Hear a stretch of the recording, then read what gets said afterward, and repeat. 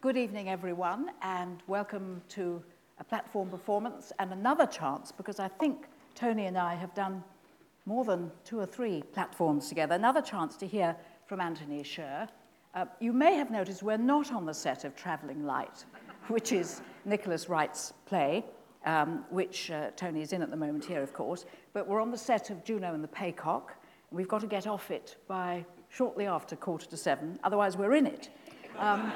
But it's not entirely inappropriate, I guess, because a Dublin tenement is not a million miles removed from a turn of the century, very poor shtetl, small town village in Eastern Europe at the start of the 20th century. But the rooms were a bit smaller, I guess. Most actors are expected to have versatility, but Anthony Sher's stage career, for which he's been garlanded with awards, has displayed an astonishing range of believably different characters. Richard III, Prospero, Shylock, Titus Andronicus, Stanley Spencer, Howard Kirk, and Arturo Ui, Ringo Starr, Edmund Keane, and Primo Levi. And his film career has included portraying Benjamin Disraeli and Chief Weasel in Wind in the Willows. You may not have known that one. He's an acclaimed writer and a very successful artist, and he was awarded a knighthood by the Queen in the year 2000. There'll be plenty of time for your questions, but I'd like to start with some of mine, and with the background to Travelling Light. It's the world of the cinema, or the beginnings of the cinema, and it's based on a conceit that it's possible that the cinema, the early cinema, which was entirely run by Jews from Europe, Hollywood, actually had its beginnings in a shtetl somewhere in Eastern Europe. It's not an impossible conceit, but you play Jacob Bindle, a timber merchant who becomes the world's first movie producer. Tell us more about what attracted you to the play. Well, you know, there's a Jewish word, chutzpah, which means sort of cheek, and I love the chutzpah in Nicky Wright's play. I love the fact that he not only lets the people in this little shtetl invent cinema, but they also invent things associated with cinema, like the casting couch, because my character says he'll only finance the film if he can sleep with the girl. And the focus group, you know, that's our modern term for when they show films to audiences for the audience to criticize. And I love that. I love that you see it in its raw, naive state. And indeed, my character, who is going to become the Sam Goldwyn's and the, those moguls in Hollywood, Jack Warner, is just this completely uneducated man. He is illiterate, but who has a natural instinct for storytelling and for business, you know, which makes a great producer. And so at the moment I read it, I fell in love with the play and the part, and, you know, I wanted to do it. And you don't go on to be a Hollywood producer in the film, but somebody does. Yes, the young man. The young man. And he's another very important character. His stage name is Mottel Mendel, and he's played by Damien Maloney. And he's the son of a shtetl photographer. Yes, that's how Nicky works the conceit. They certainly did exist. Yes. Yes. And that this photographer has bought one of those Lumiere brother cinematographs that were invented round about 1896, something like that. And yes, and the son, the photographer dies, and the son arrives, discovers this new machinery, and starts experimenting with it. I imagine, as with all national productions, that you and Nicky Wright and the rest of the cast had a lot of discussions about what shtetl life was like and what early cinema was like. Yes, and Nick Heitner, the director, was determined that we would get the technical side of it, of the machinery and the working of this machine perfect. And he set as his benchmark, he said, if Martin Scorsese comes to see this play, because Scorsese is a great, great expert on cinema, I want him to be convinced, he said. So I don't think Scorsese has been along yet, but there's an open invitation. But we do see, there are some fascinating scenes in which this camera, which looks like a genuine Lumiere camera, but possibly is a reproduction, where we see the photographer come nascent sort of movie maker actually work out how to edit film. Yes. And I'm pleased to say that his girlfriend is slightly better at it than he is. Yes, I don't know how accurate that would be in real life. Well, again, you sort of believe it, don't you? You see them experimenting and finding their way, and I believe it. It seems such a sophisticated medium now, cinema, but of course it began as a simple thing, and you see them go on that journey. It began from the Nickelodeon and people paying 10 cents to go to a show where they stood and saw something moving. Yeah.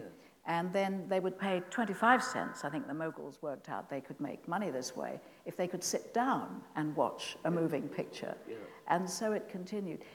Not many years later, I suppose that by the 1920s, Hollywood existed. Have you got any favorite characters in that sort of panoply of people straight out of Eastern Europe who, as you say, probably weren't very well educated? No, I don't, because... Or very fluent in English at first. Yes. I didn't research that because, in fact, my character is a timber merchant. I do normally do... He's got plenty of chutzpah. He's got lots of chutzpah. I do normally do a lot of research, but going to a timber mill was slightly beyond Call of Duty, I thought. So, in fact, I didn't research the area that my character is an expert in. So, no, I don't know about because those. You see, I online you can find anything now, and I found a lovely article from the Center for Jewish History in New York called All That Glitters Is Not Goldwyn. It was about the early Hollywood moguls. And Sam Goldwyn had these, because English was not his first language and he wasn't that well educated, he was known for his Goldwynisms, and one of them was, in 2 words, impossible. And one of the others was, of course, Jack Warner, who we've mentioned, who was a sort of frustrated stand-up. And when he was hosting Madame Chiang Kai-shek, a very distinguished woman in her day, as the guest of honor at a big Hollywood dinner, he suddenly forgot himself and exclaimed and said to her, "Holy cow, I forgot to pick up the laundry." What's she made of this? And Jack Warner used to tell a story. The greatest scientist since Newton was Albert Einstein, and he said to Albert Einstein, "You know, I have a theory about relatives too. Never cast them in a film." So, but what do you think people like that brought to the early movie business? A sort of feel for what people would enjoy? Yeah, and chutzpah again. I mean, you know, it was the early days of a new medium, and there's a kind of Jewish adventurousness, but an instinct for what's going to work, what's going to make money, that those guys just naturally had, as you see my character have. I think that was it. Do you think he went on to make a lot of money, your character? Well, no, we find out that he, in a pogrom, burned to death in his timber mill. So, You've been to, I suppose shtetls don't exist anymore, but you've certainly been to Lithuania to look at the sort of place that these characters may have come from, because your grandfather or great-grandfather, was it? No, my grandfather and my grandmother, from my dad's dad and my mother's mother, were both from the same shtetl in Lithuania, a place called Plunga, in Lithuanian Plungyan. We knew it in Yiddish from the stories. And my first novel, Middlepost, actually sort of recreated the journey that my grandfather had made from this place to South Africa in about the 1890s. When I wrote the book, I couldn't go to Plunga because it was still under Soviet rule. But a few years later, and this was ironically on a National Theatre cultural visit, they were going to Lithuania, and I said, would you help me if I come along on the cultural visit to find this place? And they very kindly and generously helped me with a car and a driver and a translator. And I went there, and it was extraordinarily moving because my family, as Jews, had left with a kind of shame and fear. You know, the pogroms were happening in Poland at that time. They hadn't reached Lithuania, but they left with a deep sense of unease about their homeland. We're talking about the turn of the last century. 1890s. 1890s. And they would never have believed that a Sher would have gone back 100 years later, full of fascination, curiosity, to see where they had come from. I was hoping to find information about them, but what I'd very stupidly forgotten, that between them leaving in the 1890s and me going back in the 1990s, there had been something called the Holocaust. And in June 1941, there was a massacre of all the Jews in this place. And just to jump to the end of the story, I discovered that the Labour peer, Lord Greville Janner, his family were also from Plunga. And he had campaigned for years to get monuments, Holocaust monuments, set up all around Lithuania, and succeeded. And a few years after he'd done that, my cousin, the playwright Ronald Harwood, had made his pilgrimage to Plunga and came back and told me that he'd seen the monument in the forest where the massacre had taken place. And he said the thing that really shocked him, that they had all the names on the monument, and there was the name Sher, which was very sobering to think that if my family hadn't left when they had, they could have been one of those Shers. What were your impressions when you got there and saw what it was like relatively recently? Well, I was hoping for the kind of wooden buildings, you know, I had a sort of Fiddler on the Roof sort of fantasy that it would look like that, but of course they were ugly Soviet concrete blocks. But there was a moment when we came into the sort of town square, and the one thing that my grandmother had remembered she'd left as a little girl was a water pump in one corner of the square. And that was still there, and I was terribly moved to think that she had seen that as a little girl, left and spent her life in South Africa, and I was now seeing it. Very moving. It certainly applies to me, and I don't know whether it applied to you, but I started getting really interested in my own ancestors relatively late in life. Yes. And of course, in my case, both my parents had died, and there were all sorts of things I wanted to know about, especially my mother's childhood, because she lost both her parents when she was very young, and she was one of a family that were all farmed out to different people to look after them. And but I didn't. And would your message be start early? Yes, but the interesting thing is that when I was researching Middlepost, some of my parents' siblings were all alive, and they didn't know their history. And I found that significant because if you think of immigrant populations, Italians in America, or, you know, they take their stories with them. They're very proud of their stories. There's something about, as I said earlier, the shame with which people left Lithuania that meant they didn't take their stories with them. And they started a new life, and in this case in South Africa, and did well. And of course there's an irony and a tragedy here in that by not taking their stories with them, the Jews of South Africa often became part of the white nationalist party. Well, you know about that from your own family. Yes, and didn't draw the obvious comparisons that they had been second-class citizens in Lithuania and were now first-class citizens, but part of a persecution. And whenever I talk about this, I know I'm going into very dangerous territory, and it's always important to say that there is a small but heroic roll call of South African Jews who did make the comparison, whether Helen Suzman, Albie Sachs, Joe Slovo, Ruth First.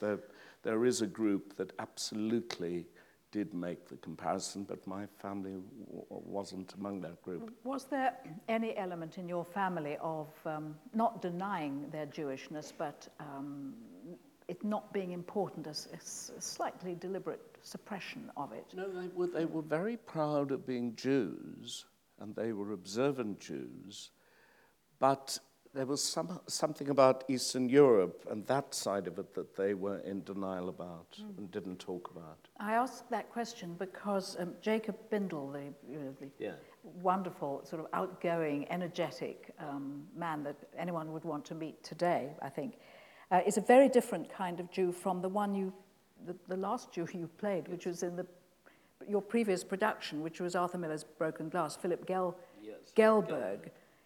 He changed his name slightly, who was repressing his own Jewishness, set in the 1930s. Yes. And his wife, of course, had a sort of neurotic paralysis, possibly partly due to her husband, a wonderful part for both you and your other half, as it were. The two contrasting characters was completely fortuitous, but right next to each other. Yes, and in fact, I'm playing a trio of Jewish parts, one after the other, by pure chance. Philip Gelberg, who's this man very much in denial of his Jewish identity. Jacob Bindel, who is completely at ease with his identity. I'm very proud of it. Very proud of it. And the next part I'm playing is Freud, who made it his job to investigate everyone's identity. I'm doing a revival of Terry Johnson's play Hysteria, where Freud meets Dali. We're doing that at Bath at the Summer Festival. So it's, as I say, this trio of Jewish parts. Something hugely to look forward to that. Will you be doing it in London, the Freud? Not at first. We do it in Bath. We do a tour. But if it works out well, I'm sure we'll be aiming to bring it into London. But Travelling Light has already travelled around the country in cinematic form in that live broadcasts, live transmissions have taken place. How difficult was that for you as actors, and how aware were you of presumably very insignificant cameras? No, they're not that insignificant. They're quite huge. I'd always heard they tucked them away. No, these were monsters. And whole sections of the stalls are covered by platforms so that the cameras can move as well. I had done this kind of thing before where they film a live performance, normally over a few nights, and then cut them together. The difference with this one is that it's live. I had to just try not to think of that, because if you make a mistake, it's going around the world, which is quite an idea. But luckily, they do several camera rehearsals with the no audience, and you do the entire play with the cameras, and this becomes very boring to do, and everyone gets fed up with these because you do the entire play with just for the cameras. So luckily, by the time you come to do the actual show, you're sort of bored with this game, and so and it the doesn't. audience is even more important to you. Well, then there is an audience, and Emma Freud was presenting, and she told the audience to be friendly, and I guess if someone called Freud tells you something to do, you do it. So they were very friendly. We had one of our best audiences that night. Did you have to be specially mic'd? Yes. And that's unusual as well, because you're carrying a mic. Where was the mic? Or shouldn't I ask? It was on a strap on the back here, but some of the other actors have to change costume a lot, very quick changes, so they had to have mics in each of their costumes, because otherwise it could get left behind. And was the makeup a touch different for the cameras? They were very... they scrutinized me carefully because I wear this big beard and hairpiece. What they do, this is one of those boring camera rehearsals, they actually record it, and then the director, Nick Heitner, and the camera director watch it on a cinema screen next door at the National Film Theatre and study it, and, things like makeup, but also the way the shots are cut and everything. And that's a very good system that is before the actual live broadcast. I had read in an interview, but we know how inaccurate the press can be, that you were growing a beard for this part. And I see no sign of that. Well, I was in a race against time because Broken Glass overlapped with the beginning of rehearsals of this, and I had to be clean-shaven in that. So I just couldn't get my hormones to produce the beard fast enough, which is a real pity because I haven't worn a false beard for years, and it's quite something to have your face encased in glue. It's not very nice. So anyway, stuck with it. I'll open up to the floor in just a moment, but one thought before we do that. I know in the past, because you're a fine artist and also fine, if I may put it this way, slightly crudely, cartoonist, you can give it a quick impression of someone or something. And I remember you talking once about drawing your characters, famously Richard III in The Year of the King is full of your own conception of what he might look like, the malevolent spider. Did you do that at all for Travelling Light? I didn't. What I've started to do these days is I do a portrait after the show is over. A portrait, a self-portrait, but as the character. But I do it as I would have ideally liked if I could have completely changed my shape. Because I remember the first time of reading the script of Travelling Light, and the stage direction says, "Enter Jacob Bindle, a big, ebullient man." And I thought, well, I can't play big. I'm small. So in my portrait of Jacob, which I will paint when this is over, I will make him as big a man as he deserved to be. In the meantime, I just have to do it with a bit of loud acting. He certainly appears big, as anyone who's seen the show will know. Final thought, really, what's it like just before you step out onto a lit stage when you're in there? Do self-doubt and even nervousness come to you? It should do. And whenever people ask, do you get nervous, do you get frightened? I say yes. And if I didn't, I'd be dead. Because to be alive is to acknowledge that to step out in front of this full house is a frightening thing to do, and it's good that you're frightened. It keeps you alert, and as long as you are in control of that fear. Stage fright is a separate thing, and I've had to deal with that in the past. But have you? Yeah, but if it's just ordinary fear, which you can handle and cope with, that's a rather good thing. Stage fright, I don't want to dig up something you don't want to talk about. No, I'm happy to, but we've but- run out of time. Yeah, Thank goodness.